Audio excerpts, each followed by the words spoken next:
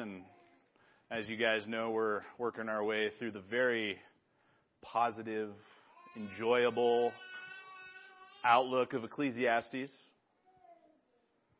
No snickers. I was trying to be sarcastic. It's quite pessimistic at times. And actually, even before I start, I have to apologize because as a person who is learning and growing and figuring stuff out as he goes, because I hope to always be a student. Last week, when I talked about the authorship of Ecclesiastes, I came off very authoritative, as if this was the right view and no other view could be possible on the authorship of Ecclesiastes. And I have to apologize for that because, well, it's almost like this idea of enigma, right? Like Hebel, right? Going back to that word we're studying as we go through Ecclesiastes. There's a mystery. We don't fully understand. We don't fully grasp. We don't fully know. And let's be straight. I wasn't there when they penned Ecclesiastes. I don't know who was there. We don't know who was there. It could have been Solomon. Most likely was. Could have been this dude Kohelet that I named him. We don't know. Either way, it doesn't take away from the truth that it is in fact God's Word and it is in fact Scripture. But I wanted to start off by apologizing because I came off very authoritative on an issue I shouldn't have. And that's something I want to work on, is being more balanced. And that's something I always try to do. So I was caught off guard when someone corrected me last week, or several people. And I was like, oh, I try to be more careful with that. But I am human. And there you have it. I'm going to read the text we're going to be walking through this morning. And then we will pray. And then we will jump in. This is Ecclesiastes chapter 2.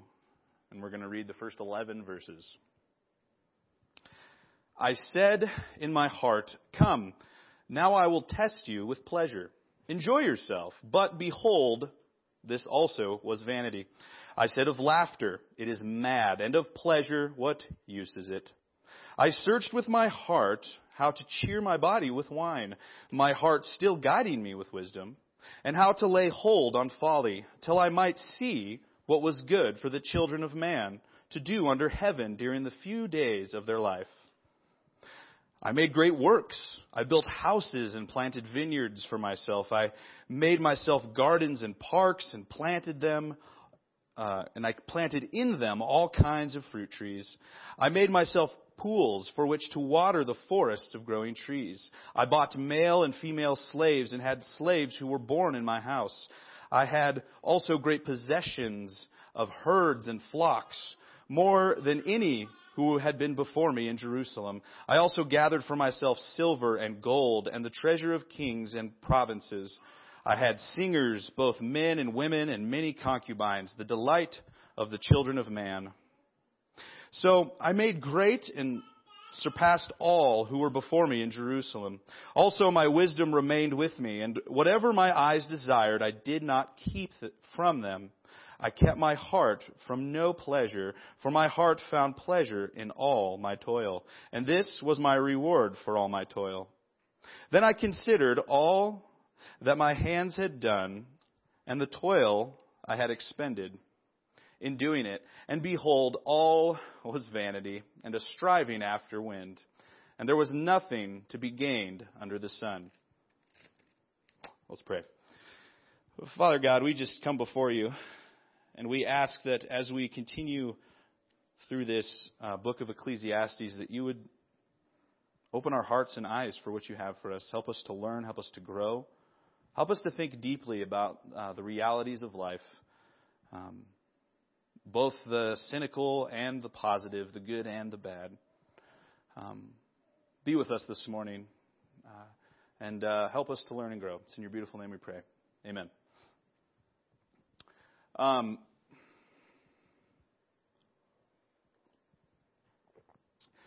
As most of you know, for many years I was a janitor at the high school right down the street.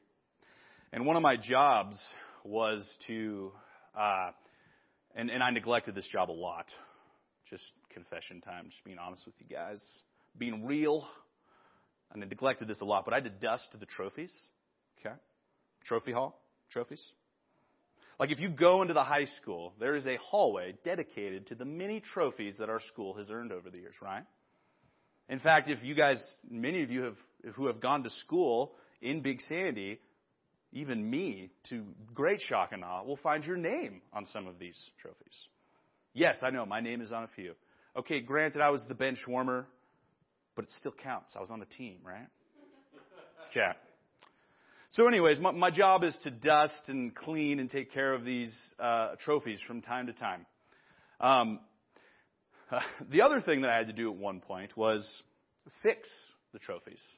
Because we have a trophy hall and they're all hanging out in the hallway, and kids and teenagers and other careless individuals run to and fro in the hallway doing their thing. Well, every once in a while, break a trophy.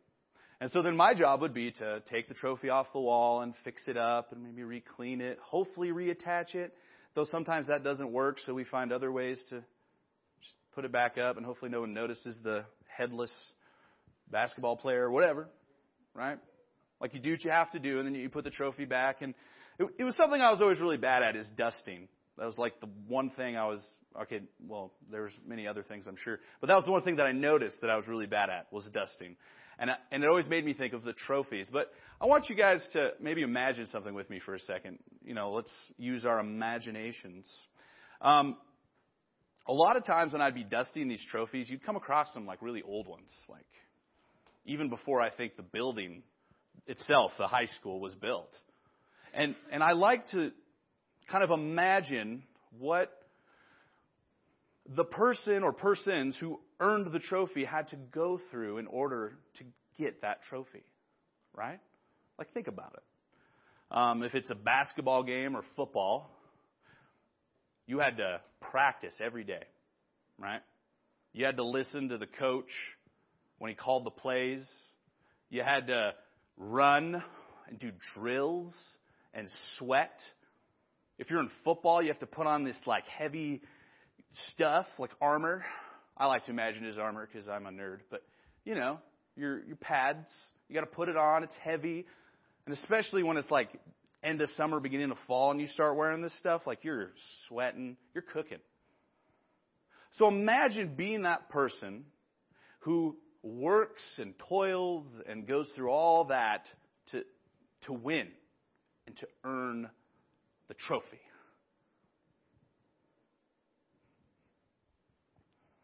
The hard truth of life is that trophy is now collecting dust on a shelf in a trophy hall. Now, there's two ways we can look at this, right?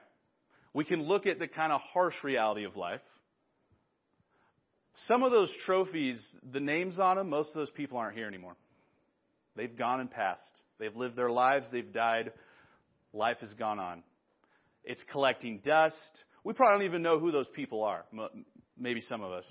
I certainly don't. That's like the harsh reality of the trophy, right? The harsh reality is that like, and the even harsher reality of working for the school is there are so many trophies that I had to actually like stow a bunch away in a storage room because we didn't have anywhere to display them.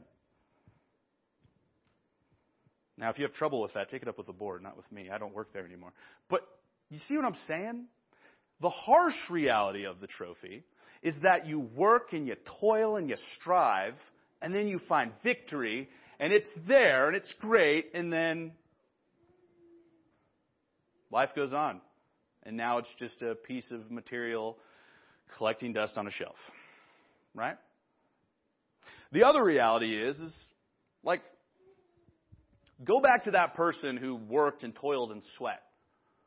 Like, they didn't just work and toil and sweat for that little cool trophy, right? They did it for more than that. They did it to be a part of a team. They did it to have a purpose. They did it to, build character and to get in shape and beat their bodies into submission and make it stronger, because that's what we do, right? Especially in sports. Or, our school used to have an awesome speech and drama aspect to it. It doesn't exist anymore, sadly, but it was there, and it was a big part of our school for a long time. People worked hard at being able to speak in public and give speeches and talk and debate and all of those things, and they toiled and they worked, and that helped them in the long run, right? Like, in fact, I believe that there is a lawyer right here locally he went to school here and he was involved in speech and drama. And after being involved in it, he later became a lawyer. Right? Or then there's Eric as well, the random stranger in the pew back there, right? He worked and toiled in speech and drama as well, but, right? So there is a positive aspect to this, right? Like there is a positive aspect to the toil. But then there's also that harsh reality, right? And I think Ecclesiastes brings that harsh reality to the forefront to remind us that we're here, then we're gone. That we work and we strive and we toil and we have our fun and then we're gone. And the point for us this morning is to have a sober reflection on that. To soberly reflect on these ideas and these truths about the world and its harsher realities. And yes, we'll come back to the obviously good and positive and awesome points of the reality of, for instance, the trophy. But sometimes we have to pause and move over to this futilityness and reflect on it soberly. And I want to invite you to take it seriously. I want to invite you to set aside the distractions that it's harvest, I know, it's summer, you're busy, you got a lot to get done. Yeah, I do too. But let's kind of put that over here and let's soberly reflect on this text together this morning. For short review, obviously we are working our way through Ecclesiastes, as has already been pointed out. Historically, it's been attributed to Solomon as writing it. There's lots of debate. Doesn't matter at this point. No, it's still God's word. A couple of the main word, or I guess really the main word that's said over 38 times in this book is the word, and this is the Hebrew word, hebel, or vanity, or meaningless, or however, whatever Bible translation translates it to. But it's the word hebel. And I really enjoyed the word enigma. And a commentary kind of said this is kind of like an enigma. And an enigma is something that we don't fully grasp or understand. It's mysterious. We don't get it.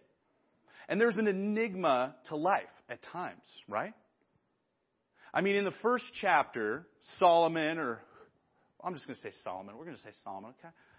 Because if I keep on saying whoever, then it distracts. So Solomon, at the beginning of the book, he asks that question. He's like, what's the point of all this toil I'm doing? Like, what is the point? Why am I doing this? And we all ask ourselves that question, and I think he sets out to answer it as he works his way through the book. And so that's kind of what we're doing. We're wrestling with the hebel of life. And this morning we're going to look at the mystery or the enigma of joy, laughter, drinking, wine. It comes up. Trigger warning. That's a thing kids say anyways. And so let's jump in. Verses 1 through 3 say, I said in my heart, come now, I will test you with pleasure. Enjoy yourself. Now, notice that there's purpose in it. He's saying, I'm going to test myself. I'm going to test my wisdom. I'm going to test my heart because I'm trying to figure out what the point of all this is. I'm going to test this on pleasure. Let's just see what it does. He's doing it on purpose. He's coming forth to it on purpose. This isn't some like just going with the flow. I'm going to go party because it's fun. Like he comes to it with this wise, knowing mind. Like, I'm going to go about this because I'm going to see what the point of it is. I'm going to enjoy myself, right? Now, the word pleasure for us kind of is almost naughty, if that makes sense. Like instinctively, like you hear the word pleasure and you're like, it's naughty, it's bad, right? The best way really to translate what he's saying here isn't just like that kind of pleasure. It's happiness and joy. The things that make you happy, the things that warm your heart, the things that like, you see what I'm saying? This isn't just like, oh, I'm going to go out and, get like super drunk and party and sleep around and all that. That's not really what this is fully saying. That's part of it, but it's a bigger, deeper picture. It's a bigger, deeper picture of it's not just that kind of naughty pleasure, but it's everything that brings us happiness. I'm going to test myself with everything that brings me joy. Everything that gets me up in the morning and makes me happy and excited to be here. Let's test it out. I will test it. Enjoy yourself. But behold, this also was vanity. Behold, this is also an enigma. Behold, this is... there's really no point to it here at this point. Again, it's the harsher reality he's looking at. I said of laughter, it is mad, and of pleasure, what use is it? It's hard to look at it from this harsh perspective and wrestle with this idea that like laughter and pleasure and the good things in life are like pointless, right? Because that's something we feel. That's something we experience. We experience happiness. I don't just say be happy. Like we feel the warmth of being happy. And it's hard to reflect on the fact that what he's pointing out to us is that if our whole life is set on only feeling those feelings and doing those things that make us happy, it will leave you empty and still searching, and you won't find it in that. Does that make sense? Because he's not saying laughter's bad. I mean, come on. Read the Gospels sometime. Jesus has a sense of humor, and he's sarcastic at times, and it's funny. Or can be. Right? God has a sense of humor. And I point that out because Jesus, when we look at Christ, we see a physical representation of God, like in the flesh, right? And he had a sense of humor. I mean, he hung out around a campfire with a bunch of his disciples. I'm sure they cracked jokes. So he's not saying that laughter's bad, but he's saying that it is an enigma, it is mysterious, and I can't grasp it and fully understand it, and it's almost pointless if that's all there is. It's just pursuing these pleasures. Just pursuing this laughter. I have to, constantly laugh. Maybe you know those kind of people, right? Actually, I'm guilty of being this kind of person. I have a hard time, like when serious stuff is going on, I'm the guy that like makes it awkward and tells a joke at like the most wrong time. Right? That's me. And that's kind of like I don't know how to struggle or deal with something serious, so I'm just going to crack a joke. Right? I'm going to try and make you laugh even if it's awkward and weird. Right? And there are times in life where we don't need that because that's not the point, that's just a part. And so we need to wrestle with this harsh reality that laughter isn't everything. Pleasure isn't everything. What use is it? I searched with my heart how to cheer my body with wine. Now, here's something interesting. The Bible never condemns the use of alcoholic beverages. It doesn't. And we have to be aware of the fact that in this text he is saying, like, my body will be affected when I drink wine. So I'm going to drink some wine, and I'm going to feel its effects. But notice he also says, my heart still guiding me with wisdom, right? So he wasn't like often to like drunken debauchery, doesn't know what he's doing, stumbling with his words, has no idea where he is. That's not what he's talking about. But he's drinking enough to feel its effects. Because, well, that's what alcohol does. It affects your body. It makes you feel stuff, right? Can't get past that. Some people have a hard time with that. But in this text, Solomon, bad habit, is testing it out. He's doing it wisely. He's doing it in moderation, if you will. And how to lay hold of folly. I want to figure out how to grasp this idea of folly. And folly is the idea of just kind of living free. It's a free spirit. I'm just going to go with the flow. I'm going to have fun. I'm not going to think too much about things. I'm just going to do. Right? That's kind of what he means by folly. And so he's going through and he's testing and he's aware the whole time. I'm going to laugh even though it's pointless. I'm going to have fun even though it's a chasing after the wind. I'm going to drink some wine. I'm going to get the buzz. It's going to be a great time. I'm going to enjoy it. And I'm going to figure out how to lay hold on folly till I might see what was good for the children of man to do under heaven during the few days of their life. There's that cynical Solomon again, right? Like he kind of comes back and he's like, I'm going to do these things like wine. It's going to affect my body. It's going to be good. I'm going to have a good time. But, we only have a few days and then we're gone and then we're dead. You see that cynicalness? You see that harshness? And I'm trying to do this on purpose to the best of my ability. I don't want to be too harsh or too critical. I don't want to be too I don't want to offend people. But if you really want to read and understand Ecclesiastes, it's going to offend you. Right? Because it's talking about those harsh things in life that most of us grew up being trained not to talk about. Like the idea that we're all going to die. Or the idea that there's a wise way to enjoy life. Right? These are all, interesting things to think about. And I had a good time studying it this week. It was fun. And so, he keeps in mind this harshness, again, he has that cynical attitude, with the few days we have left on this earth. Right? Isn't that just harsh? He's just wow. You want to hug the guy, right? I do. But he pursues happiness and laughter, and he pursues folly. He wants to see what it's about. He wants to see if it answers that question of what's the point of all this. But then he moves on. Because it's not just about the laughter and the drinking and the enjoying and the pleasure, right? He pursues that, but then what does he do next? He says, I made great works. I built houses and planted vineyards for myself. I made myself gardens and parks and planted in them all kinds of fruit trees. I made myself pools from which to water the forest of growing trees. Those pools actually still exist. They look like big giant craters. You can see them. I think they're called Solomon's pools or craters. Google it. Anyways. And so next he moves on I'm going to do some work. I'm going to get my hands dirty.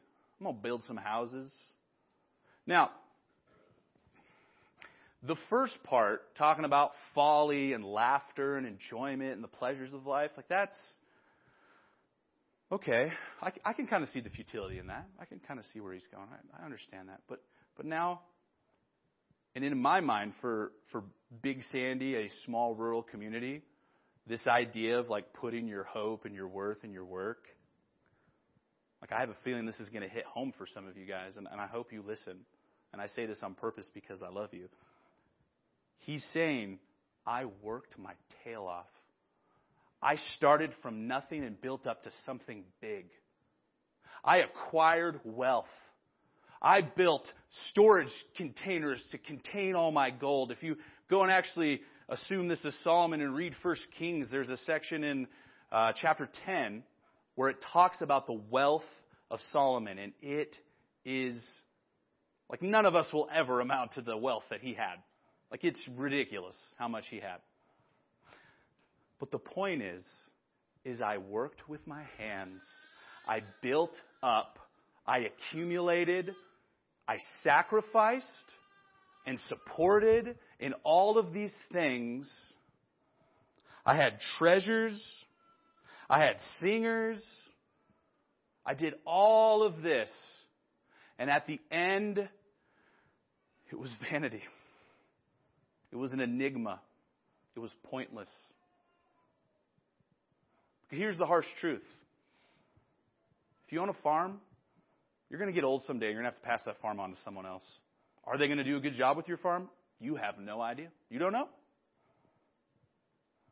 But you worked your whole life, blood, sweat, and tears into that farm. Right? It's true. But someday you're going to have to give it up. Someday it's not going to be yours anymore. What then? Right? What's the use in that?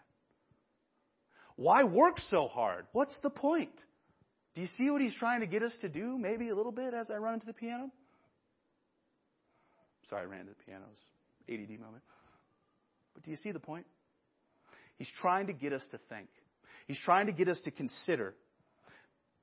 But again, he's not saying hey, working hard is bad. Don't work hard. Be lazy. No, that's not what he's saying, right? That would contradict the rest of Scripture. We are called to work hard.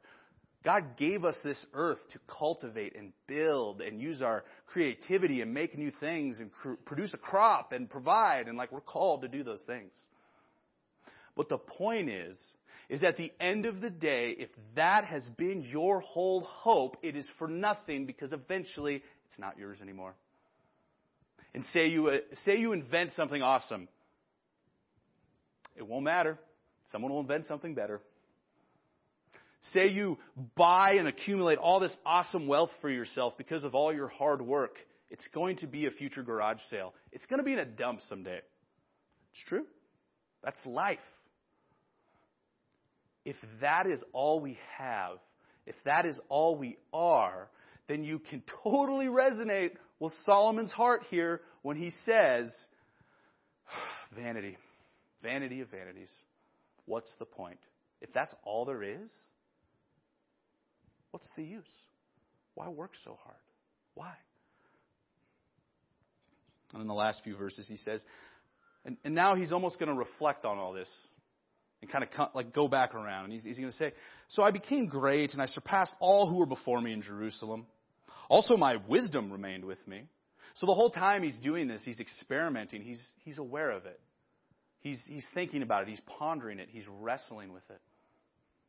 And whatever my eyes desired, I did not keep from them. I kept my heart from no pleasure, for my heart found pleasure in all my toil.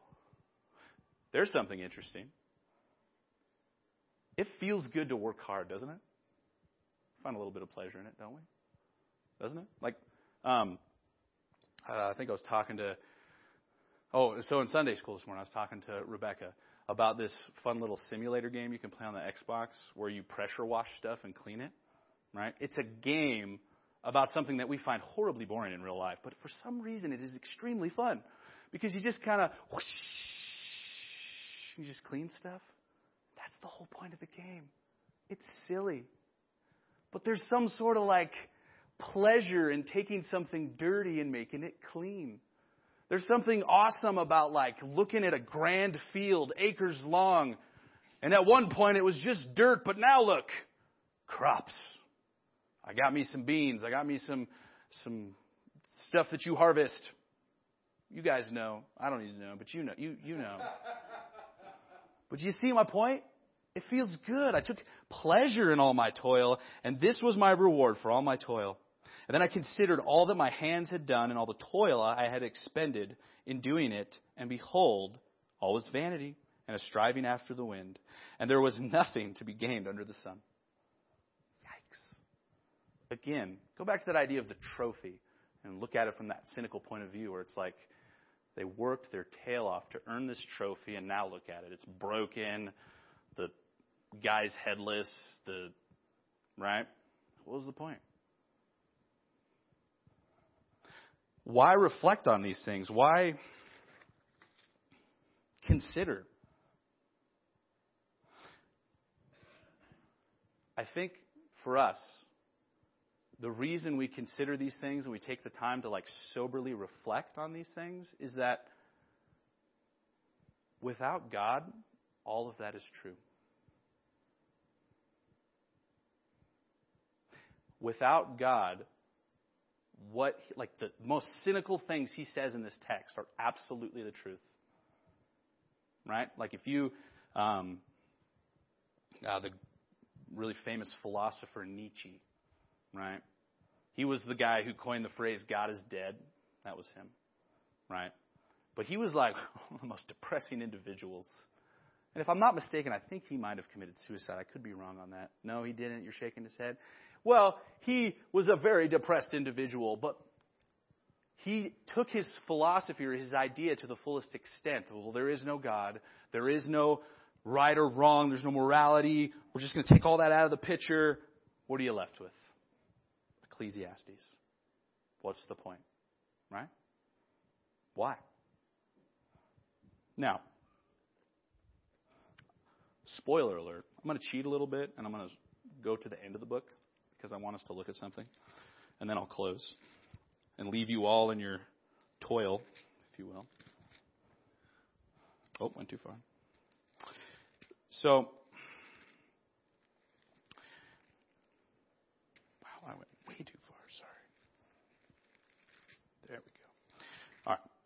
So, in chapter 12, last few verses, 13 and 14, he says, "The end of the matter, all has been heard. Fear God and keep his commandments, for this is the whole duty of man. For God will bring every deed into judgment with every secret thing, whether good or evil." Now, at first glance, that kind of seems more depressing because you're like, well, wait. Okay, fear God and obey his commandments. I'm incapable of obeying his commandments, and now I have to stand before him in judgment? After all this toil and pointlessness? That doesn't seem very positive. Deep breath. We'll get through this. Let me show you what's going on here. After everything that he said, and everything he will say as we continue forward, but after everything he said here in just these 11 verses, right? The toil, what's the point of working so hard just to have to give it away and die or accumulate all these things just because they're going to be in a dumpster someday? All of that negativity, if you will, or cynicism, he brings it back around to the fact that at the end of the day, without God, there is no purpose in it, right? But let's go back to the trophy and look at what that person who earned that trophy, like, look at the positive. He worked hard. He learned how to be a part of a team. There's all these positive things about earning the trophy that haven't been looked at, right? Because we've only been focusing on the negative aspects. With God and with Christ in the gospel, we get purpose again in all of this. All right? And this book clues us into the very reality of what it means to be human at our core. You know what that is? You ready? We, as humans, are created to be dependent on God. When we try to do it our own, when we try to accumulate on our own, when we try to laugh and party and do all the fun things on our own, it's vanity. It's pointless. So the point here is that as humans, to be fully human, in our most human sense, is to be dependent on God. To be aware of the reality that he is here. Right? Because that's what he's saying. Because he's saying, hey, obey God. Right? That acknowledges that God is there. And that he exists. And that he created you. And that he placed you in the time and space that you're in for a purpose. That he gave you the spouse or the not spouse, or that he gave you the kids or whatever. Everything that you have is here on purpose. And because of what Christ did on the cross and you're saved, everything you do has a purpose now. Everything you do is, I'm not just earning a trophy, I'm preparing for something bigger. Right? Now I toil under the sun because I know that Christ is using suffering and hard work and all of those things to prepare me for something better. He saved me so that I could become like him. He saved me so that I can be in relationship with him. And so now all of life has a point. All of life has a purpose. All of life is us coming back to really, truly being human. Because without that, it's all pointless. What's the point? Right? Like I have talked to people who are atheists or don't believe in God, and they wrestle and they talk, and that's kind of the conclusion they have to come to if they really hold their worldview to its fullest extent. They have to say it. Well, there's really no point. Like why be kind to each other if there's no nothingness? Like what's the point? There is no point. At the end of the day, I'm just highly evolved bioplasmic protoplasm. You know what I'm saying. I'm a fancy thing that came here by accident and happenstance, and there's no point in the end. And that's the conclusion they have to come to inevitably. But we don't, right? But we do need to soberly reflect on these things, do we not? You know why? We forget, don't we? How many of you, if you were being honest, would say, yeah, I haven't reflected on these kind of things in a while because I've been so sucked into my life. I got bills to pay, man. I got a family to feed. I got a farm to run, business to run. I have a lot going on. I don't have time to sit down and be like, oh, right, to be human is to be fully dependent on God. What does it mean to be fully dependent on God and run a farm? Good question. And that's my challenge for you guys. Reflect on these things. Take these things seriously. Remember that to be really human is to be dependent on God. You need Him. And the minute you say you don't, you're missing something. And you're heading towards futility. And I think, really, I'll close with this thought. The beauty of the gospel is that our God, this big, mighty, just, perfect, outside of space and time, huge beyond our comprehension God, became us. And He did that to save us and bring us back to Him. Because He created us for a purpose. He created us to be fully alive and fully human. And sin kind of stopped that. And so He came and fixed that so that we could come back to Him and be fully human again. And to be fully human is to just be okay with the enigma. There's a lot of mystery in life, is there not? And kind of what I said the first or second time I preached on Ecclesiastes. It's like the more we figure out, the more mess we see, right? Or the more cool things we create. Oh, it's got some good, but there's really a lot more bad now. Crap. What do I do? Or crud. See what I'm saying? Wrestle with this stuff. Think about this stuff.